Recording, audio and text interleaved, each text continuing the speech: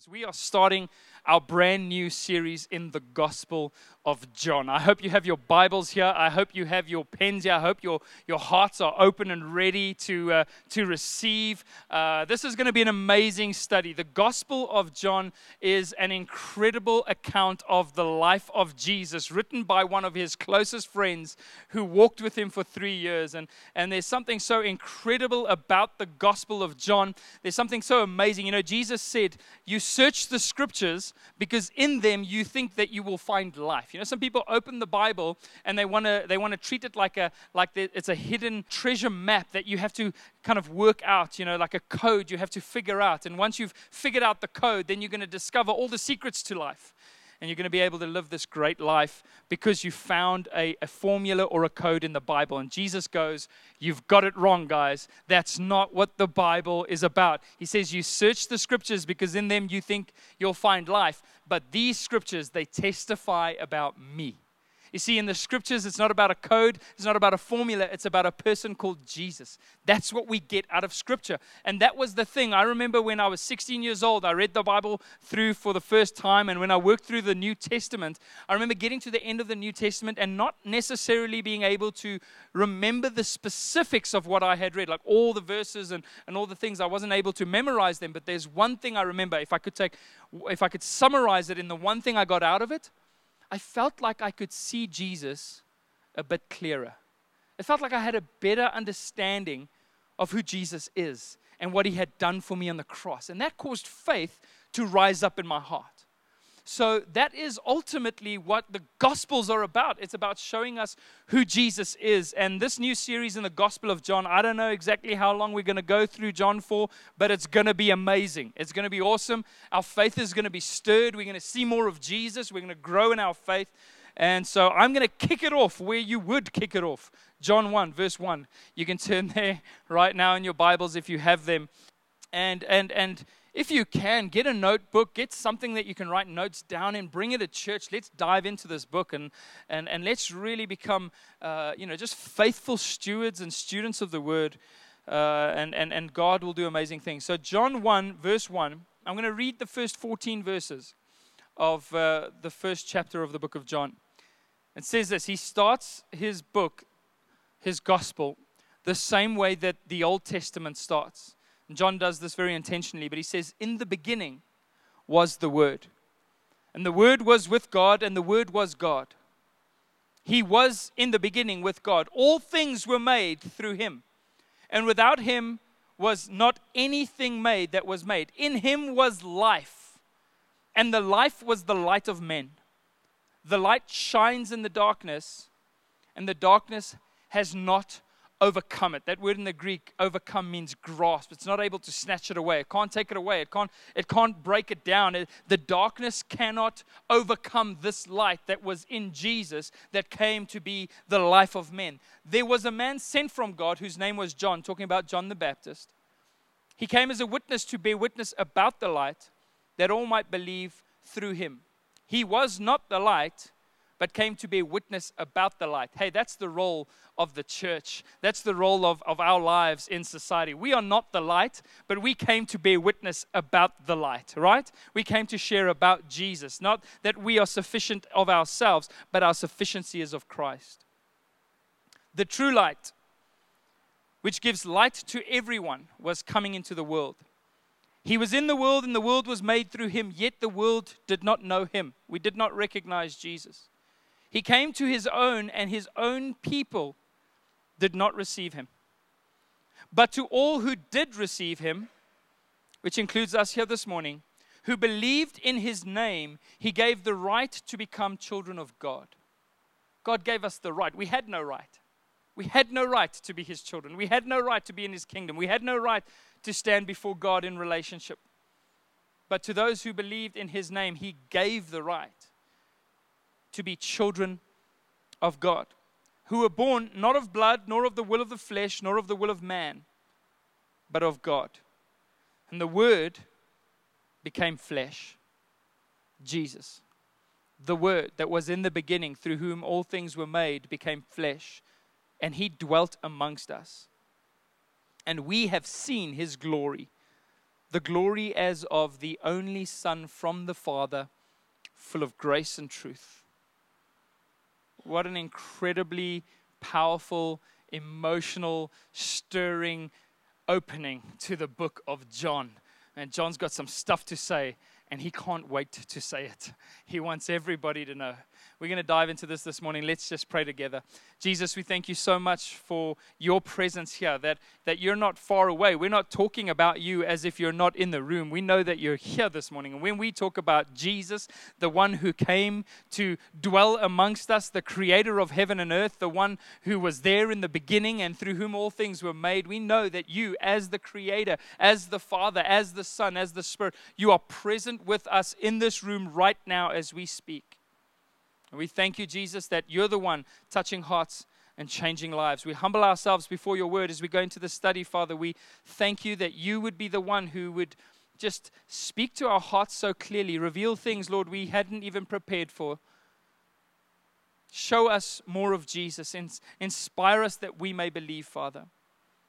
God, we give you all the glory this morning, Father. We honor you in this place, and we are grateful for your love. In Jesus' name, everybody said, amen. Every now and again in life, something or someone comes along that changes your life completely. Something comes along that changes your life so completely that you almost can't imagine what your life was like before. Anybody got a few thoughts of, just things that came into your life, just a moment, and you knew that from this moment onwards, my life would never be the same. You're like, how did we do this before?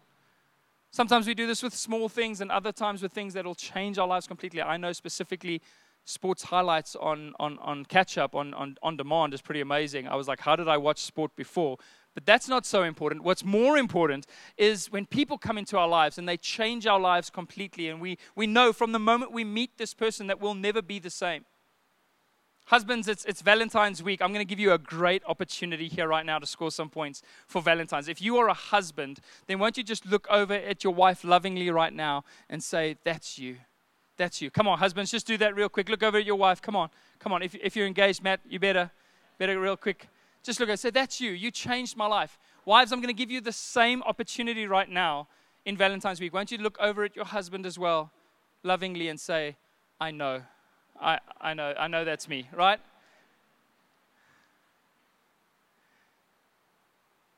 Certain moments where we know that our lives will never be the same. And we almost wonder, why did nobody tell me about this before? This is so incredible. This is so huge. Why did I not see this before? Why did I not know this before? And as John writes his book, as he starts his book, we recognize just from his words, just from the way he talks about Jesus, that his life was radically changed. John was a fisherman.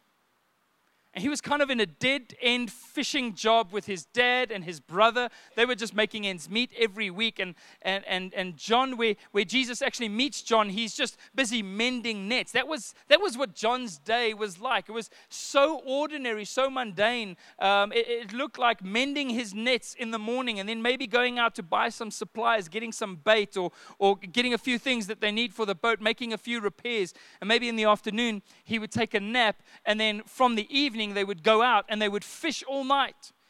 And then the next morning they would mend the nets and he'd get some supplies and he would take a nap and he'd go out and they would fish all night. And that was the life of John.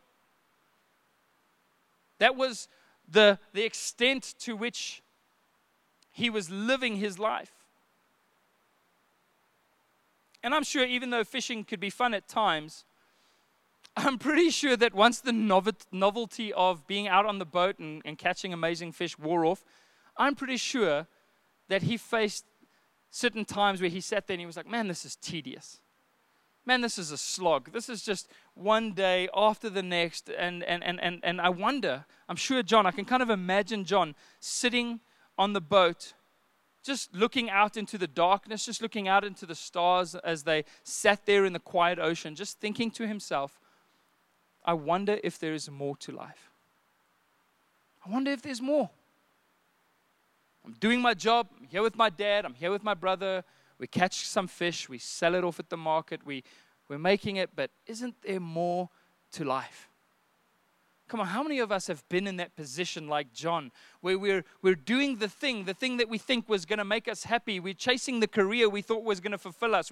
We have the relationship that we always thought would be the thing that would make us feel fulfilled. And yet we sit there and we look out into the darkness and we go, but isn't there more? Where's the meaning? Where's the substance? Where's the truth? Where's the fulfillment? Where's the satisfaction in this life? Where's the excitement? Where's the adventure? And even the guys who become adventureholics, who decide that they're going to go ride hot air balloons in Kenya and jump off of cliffs somewhere in Spain into the ocean and do all kinds of things. These people that chase the adventure, and then even that becomes tedious.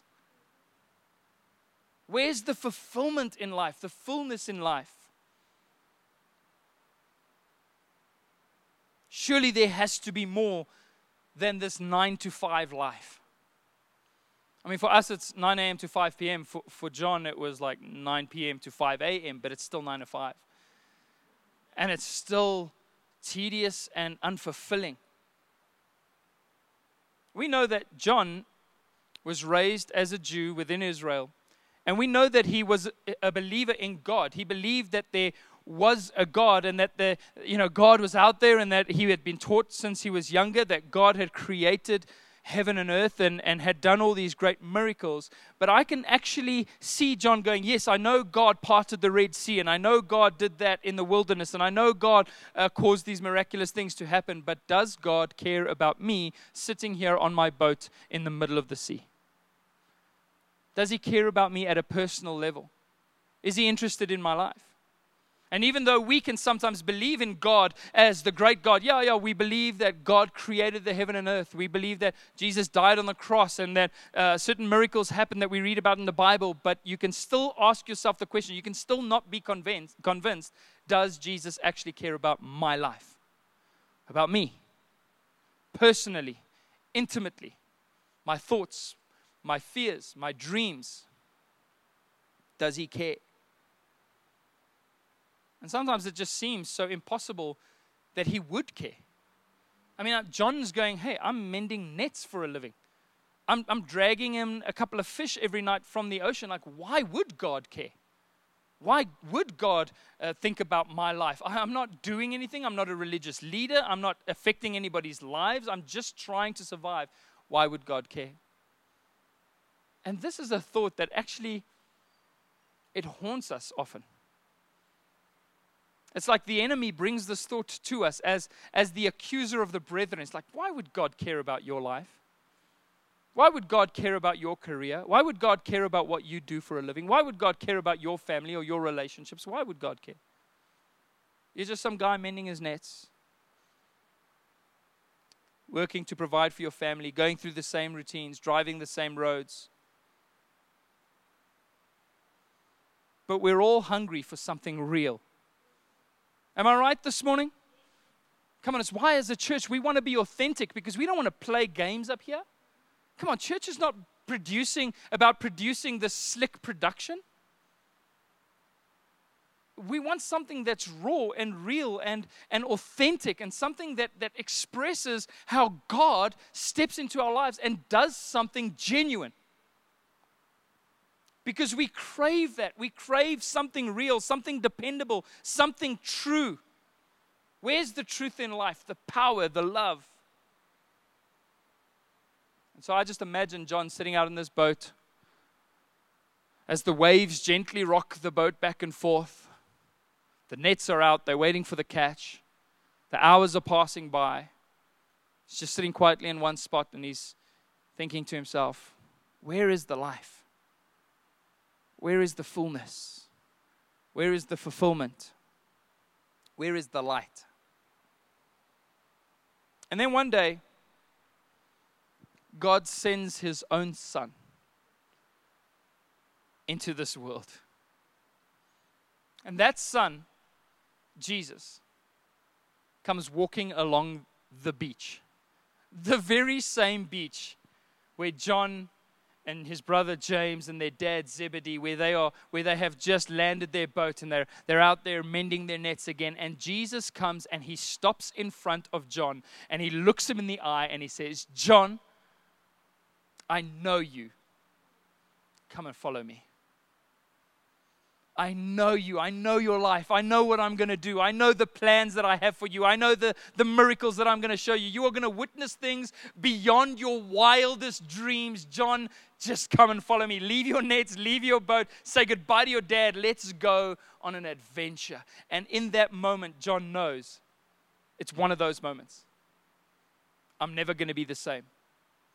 I'll never be the same from this moment. He can almost sense that this is going to be a life-changing journey that Jesus is going to take him on.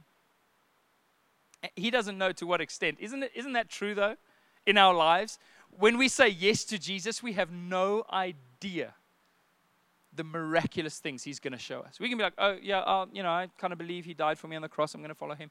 You don't have a clue yet of the absolutely wondrous and miraculous things that God is going to do through your life, that he is going to show you, that he is going to unfold before you. The manifold wisdom the Bible talks of Jesus that will be revealed to us. He comes and looks at John and he says, come and follow me.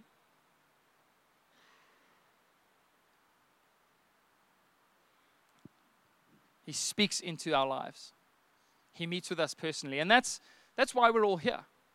We're not all here because we heard that there was a group that follows Jesus, and so we'd like to be a part of a group because being a part of groups is fun. We are here this morning because we believe that just like Jesus stopped before John, looked him in the eyes and says, John, I'm the creator. I'm the guy who made you. I have plans for your life. Come and follow me. In that same way, Jesus stands before you in your life. He says, I stand at the door and I knock. I knock at the door of your heart. Every single person, I'm knocking at the door of your heart. And if you would open for me, my Father and I will come in and we will eat with you. We will spend time with you. We will hang out with you. We will abide with you. That's the invitation of Jesus for each of us individually. And so John gets this invitation, and over the next 3 years, he walks with Jesus. I mean, I would so have loved the opportunity, even though it was challenging and stretching and not always easy, to have been able to walk with Jesus in that way. John gets to walk with Jesus and see him who he is firsthand. I mean, you think you know a person? You don't know a person until you've lived with them. Then you know what they're like. You see what they're like in the morning. You see what they're like in different situations. You see what they're like under stress and under pressure and in good times and bad times. I mean, when you've been married and you've lived with somebody, you think you know somebody before you get married. When you get married, you realize you know nothing about anything.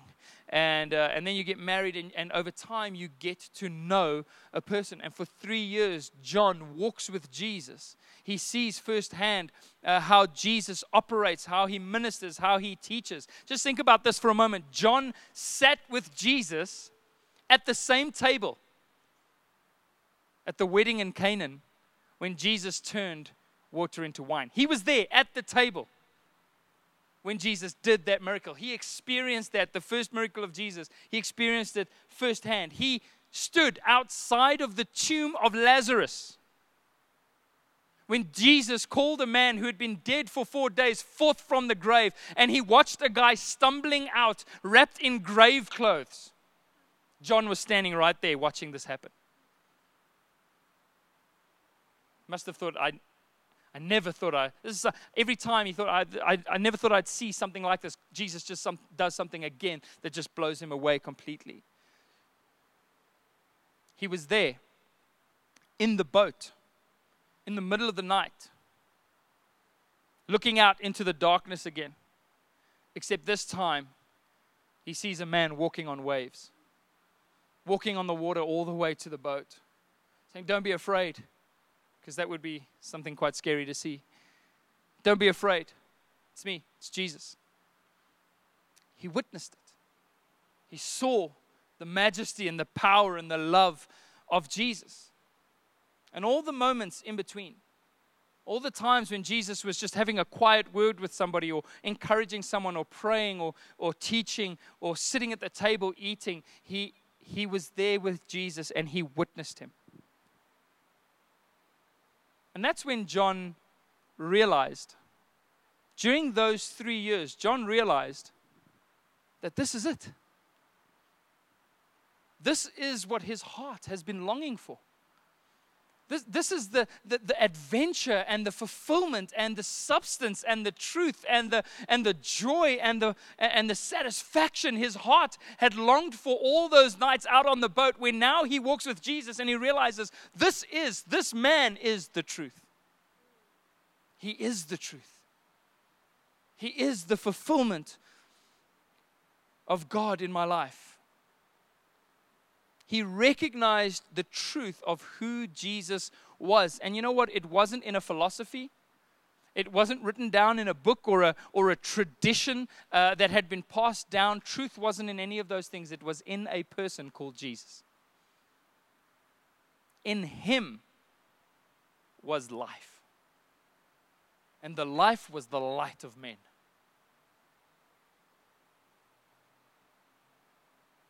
You see, what he realized is that this man called Jesus was much more than a man. Much more than just a normal person with a great message. He was the Son of God. And that's what John wants you to know when he wrote down his gospel. That's the proclamation that John is making to the church as he writes his gospel. He wants you to know Jesus is God. Jesus is the one. Jesus is the life. He is the light, and in him is eternal life.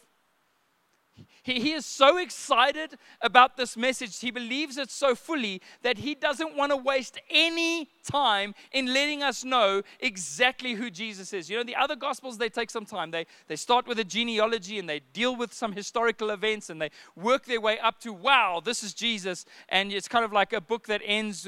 John is like, I'm not going to waste any time. It took me 3 years to find out who Jesus is, and I'm not going to spend more than 3 sentences telling you who he is. Jesus was in the beginning the Word, and the Word was with God, and the Word was God, and the Word became flesh. That is Jesus, and in him was the light that is the life of man. I want you just to know that right from the start. Hey, Jesus is God, the creator of heaven and earth, much more than just a man. John loves Jesus. He loves the truth that he discovered in Jesus. Jesus is the creator of the universe. And as we understand that right in the beginning of the book, he knew that he was going to tell all the stories of what Jesus had done. And this is what John is trying to get across. Just think about this for a moment. That it was the creator of the universe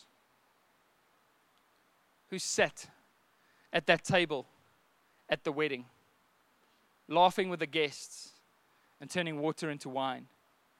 It was the creator of heaven and earth who sat with the woman at the well and had a conversation with a broken, lonely woman about fulfillment. It was the creator of heaven and earth who saw the people weeping outside of the tomb of Lazarus and wept with them. Jesus wept with him.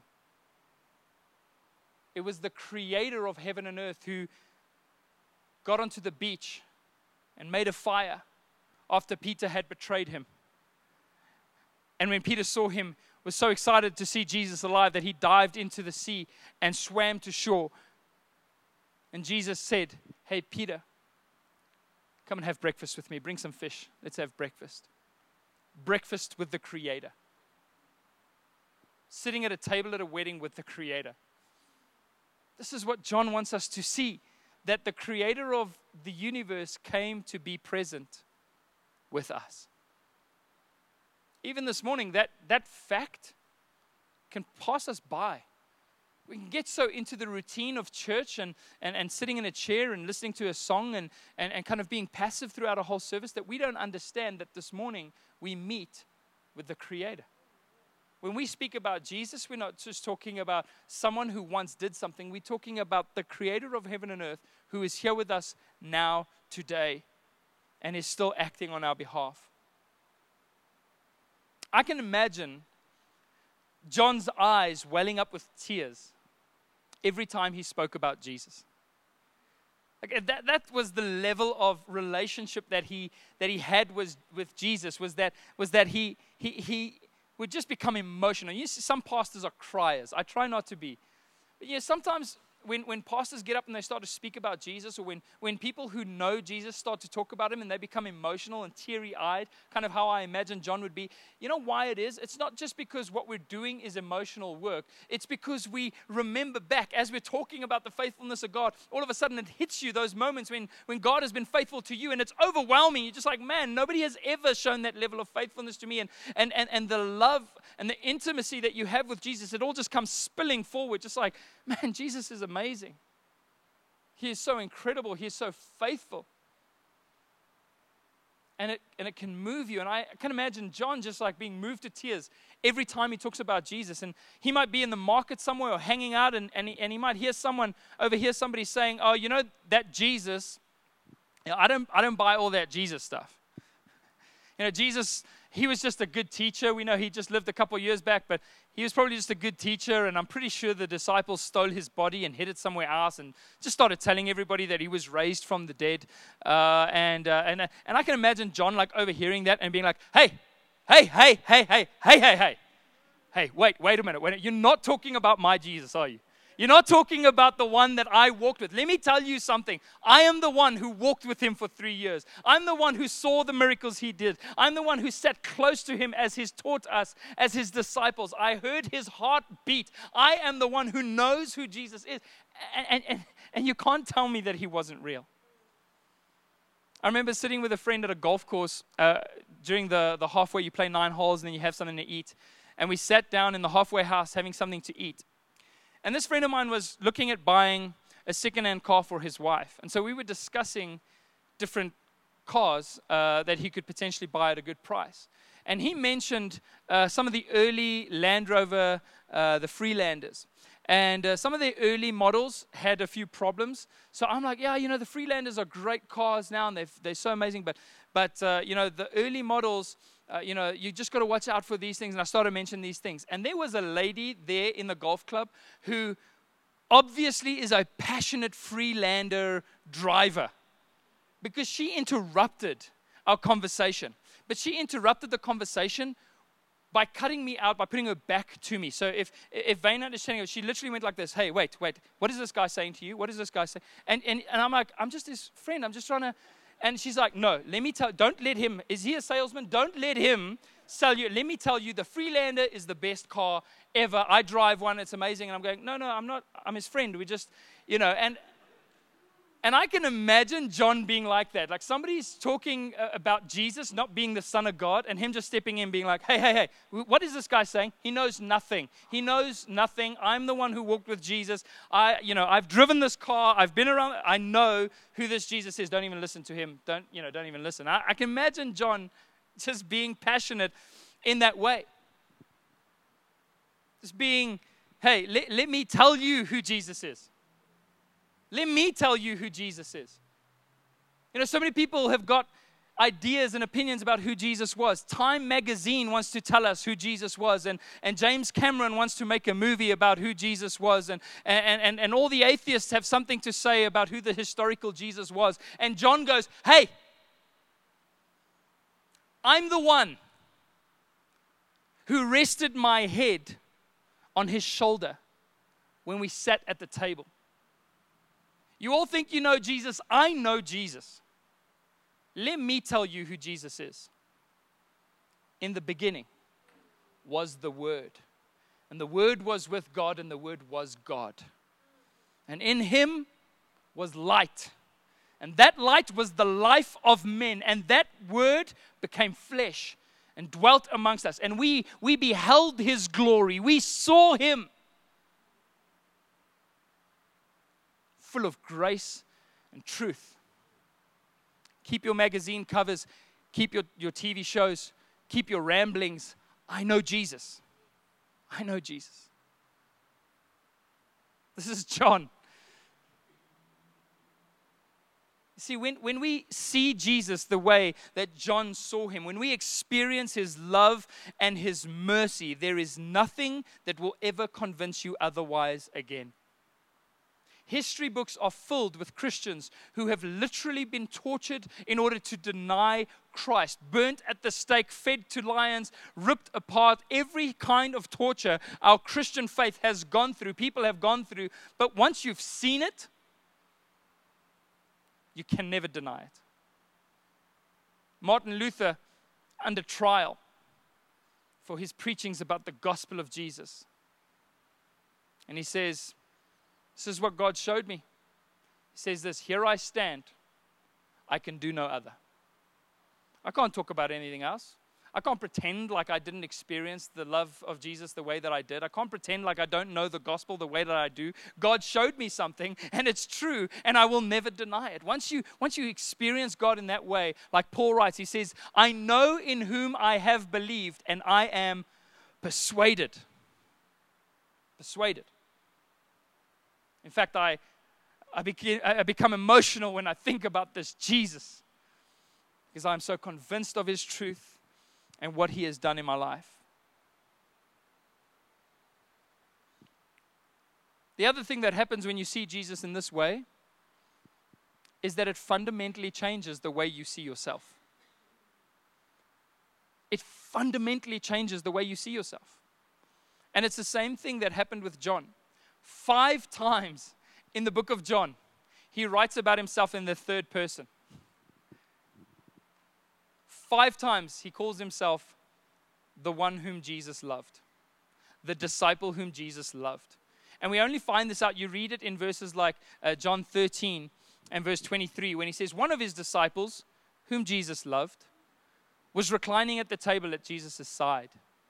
And only later on, in John chapter number 20, does he say, and this one whom Jesus loved is the one who testifies about all these things. In other words, yeah, it's me, guys. I was talking about myself all along. I am the one who Jesus loved. He went from the guy who sits on the boat going through a mundane job, looking out into the sea, going, I hope there's something more to life, to having a revelation of the love of God for him. And he goes, I am the one whom Jesus loved. That was the deepest level of his self-awareness. Hey, John, who are you?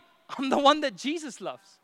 I'm the one that Jesus loves. And regardless of what else might fall apart in my life and what people might say about me and what things I might go through and what tragedies may become me, here is the truth. I am still the one whom Jesus loves. When I pray over my babies at night, I don't pray and say, Jesus, we love you. I say that at times, but more than that, I say, Jesus, you love us. We thank you that you love us, that you love this boy, that you love me, that you love our family. We'll go into this deeper as time goes on and we get deeper into this series because it's such a big theme within the book of John. But here's the point. Our love for God goes up and down. God's love for us, it never changes. It's dependable. It's bankable. It's consistent. So John has an answer to his question, does God care? Yeah. He does. About you. Personally, individually, he loves you.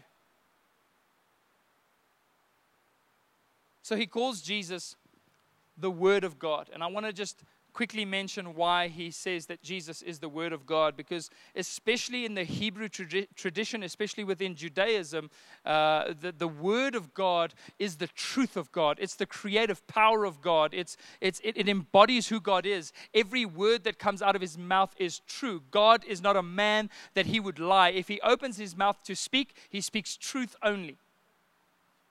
And so he recognizes that Jesus is the embodiment of all of God's truth, that he came to, the Bible says, in Jesus, the fullness of the Godhead dwelt bodily.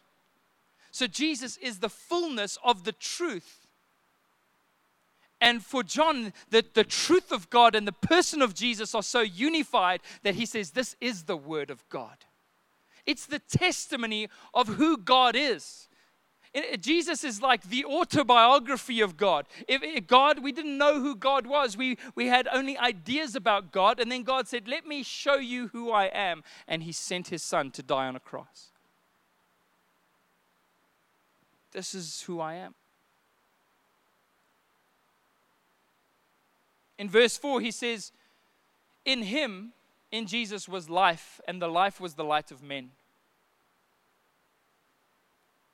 And we just come back to the fact that so many people are running from pillar to post, searching for life, searching for meaning, searching for fulfillment. And what John is ultimately saying is the reason why people are so unfulfilled is because they've been disconnected from their Creator. Life is in Him. It's not in anything else. It's not in the latest car that's just come out. It's not in getting all fit and healthy and doing park runs on Sundays and feeling good about yourself. It's not even in charity and doing good deeds. There is no life in those things. It's not in success. It's not in career. One of my favorite speakers is a guy called Charlie Mackesy, who's an artist in the UK, and he writes. He mentions the story where him and another friend, who both artists, and his one friend specifically really just made it big in the UK. Just like, I mean, he sold a painting for like £1 million or something, and they're just getting ridiculous money for their work, and they've really made it in terms of art in the world. And he's an incredibly pragmatic, just blunt kind of guy. Charlie is, and I love following him on Twitter. It's so good. And he says this. He says he sat on the bed and had a phone call from his friend, and he just said to him, "There's really nothing there, is there? We're making all this money, we've got all this success, we'll never need anything again, but it's really is empty." He says it's like getting a ladder and climbing up to the top of the wall because you think at the top of that wall your whole life will change, and you get up there and there is nothing on top of the wall, but you spent all your years getting there. All your effort, all your energy, all your time, and there's nothing there. You see, when we're disconnected from our Creator, nothing that we can do in our own selves will fulfill us. But when you're connected to Jesus, when the life that is in Him is in you, when you put your faith in Jesus, everything that you do can have purpose. Every single thing can be filled and saturated with the purpose of God. It gives meaning to our lives. What gives meaning is not the actions that we take, but the presence of Jesus in the actions that we take. That's what gives meaning to our lives. That's what it means to be truly fulfilled. In 1 John 5, verse 11, it shows us we're looking out in darkness. In the book of Matthew, I think, in the Gospel of Matthew, it says, "Those who sat in darkness have seen a great light." We're sitting just surrounded by darkness and not being fulfilled. And then God sends the light. In Him was the life that is the light of men. And it says in 1 John 5, this is another book, a letter that John wrote. So this is not John's gospel, but his letter later on. 1 John 5, verse 11, he says, "God gave us eternal life, and this life is in His Son. Whoever has the Son has life. Whoever does not have the Son does not have life." In verse 12, he says, "But to all who did receive Him, who believed in His name, He gave the right to become children of God, to be reconnected with God, to receive the life of God." When the light comes, that's the moment when you know nothing will ever be the same again for you. When the light comes into your life, all of a sudden there is a light that shines on us. In Isaiah 60 it says, "Arise and shine, for your light has come, and the glory of the Lord has risen upon you." Arise and shine. If you ever wondered where that came from, it came from Isaiah 60. The Bible is so cool. Arise and shine, for your light has come, and the glory of the Lord has risen upon you. We who sat in darkness have seen a great light, and the darkness could not comprehend it, could not overcome it, could not grasp it. When the light of Jesus shines into our lives, what happens is that all of a sudden we're able to see the truth from the lie. We're able to separate those things. Before, you can't separate. You're desperately trying to figure out what is true and what is not true, and you can't figure it out. But when Jesus' light shines into your life, you can separate truth from lie, life from death, reality from deception. And this is what it means when it says the darkness cannot overcome it. Once you've seen the truth,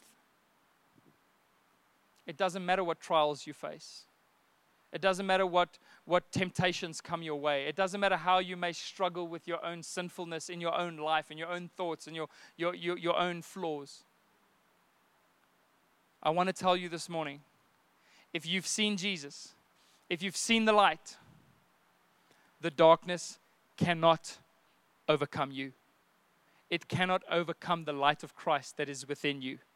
Amen?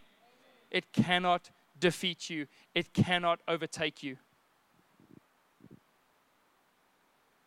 Verse 14 says, "And the Word became flesh and dwelt amongst us. And we have seen His glory, the glory as of the only Son from the Father, full of grace and truth." So Jesus brings us this life.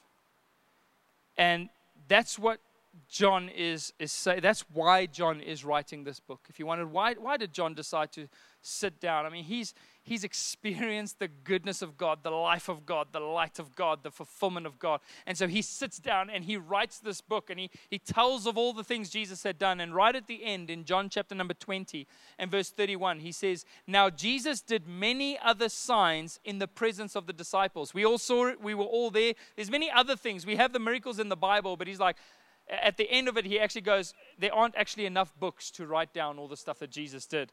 So he goes, there are many other signs in the presence of the disciples which are not written in this book. But why did he write this book? He says, "But these are written so that you may believe." These are written so that you may believe that Jesus is the Christ, the Savior, the Son of God, and that by believing you may have this life in His name. I'm writing this down. I'm telling you about Jesus, the Creator, the Savior. I'm telling you about this Jesus so that your faith may be stirred and that you would believe, and in believing that you would receive not just physical life, but eternal life, fulfillment, and satisfaction in God. So this is a great book. If you are a new believer, this is a great book for you. It's going to show you who Jesus is. That's what we're going to look at in this series, just who Jesus is. And it's going to inspire us to believe. If you're an unbeliever here this morning, just stick with us. Because here's John going, hey, I know Jesus. Let me tell you about Jesus. And if you're a believer, this is going to raise the level of your faith to trust in Jesus, hopefully like you've never trusted in Him before, where you truly recognize that the one that you meet with in your prayers and meet with in your daily life is God Almighty. My prayer is that we will see Jesus more and more clearly and have more of that light, which is the life in us. By believing, by your faith, this life is ours. It's ours. In Jesus, it's ours. We have that light. We have that life. We walk in that truth. And we have Jesus on our side. Amen? Amen. So it's going to be a good series going forward. I want to encourage you to stick with us. Bring friends. Let them hear about Jesus. It's that moment. It's that moment for them where Jesus looks in their eyes and says, "You'll never be the same. You're never going to be the same." I'm really looking forward to what God will reveal in the days and weeks that lie ahead. So let's just go ahead and thank Him this morning.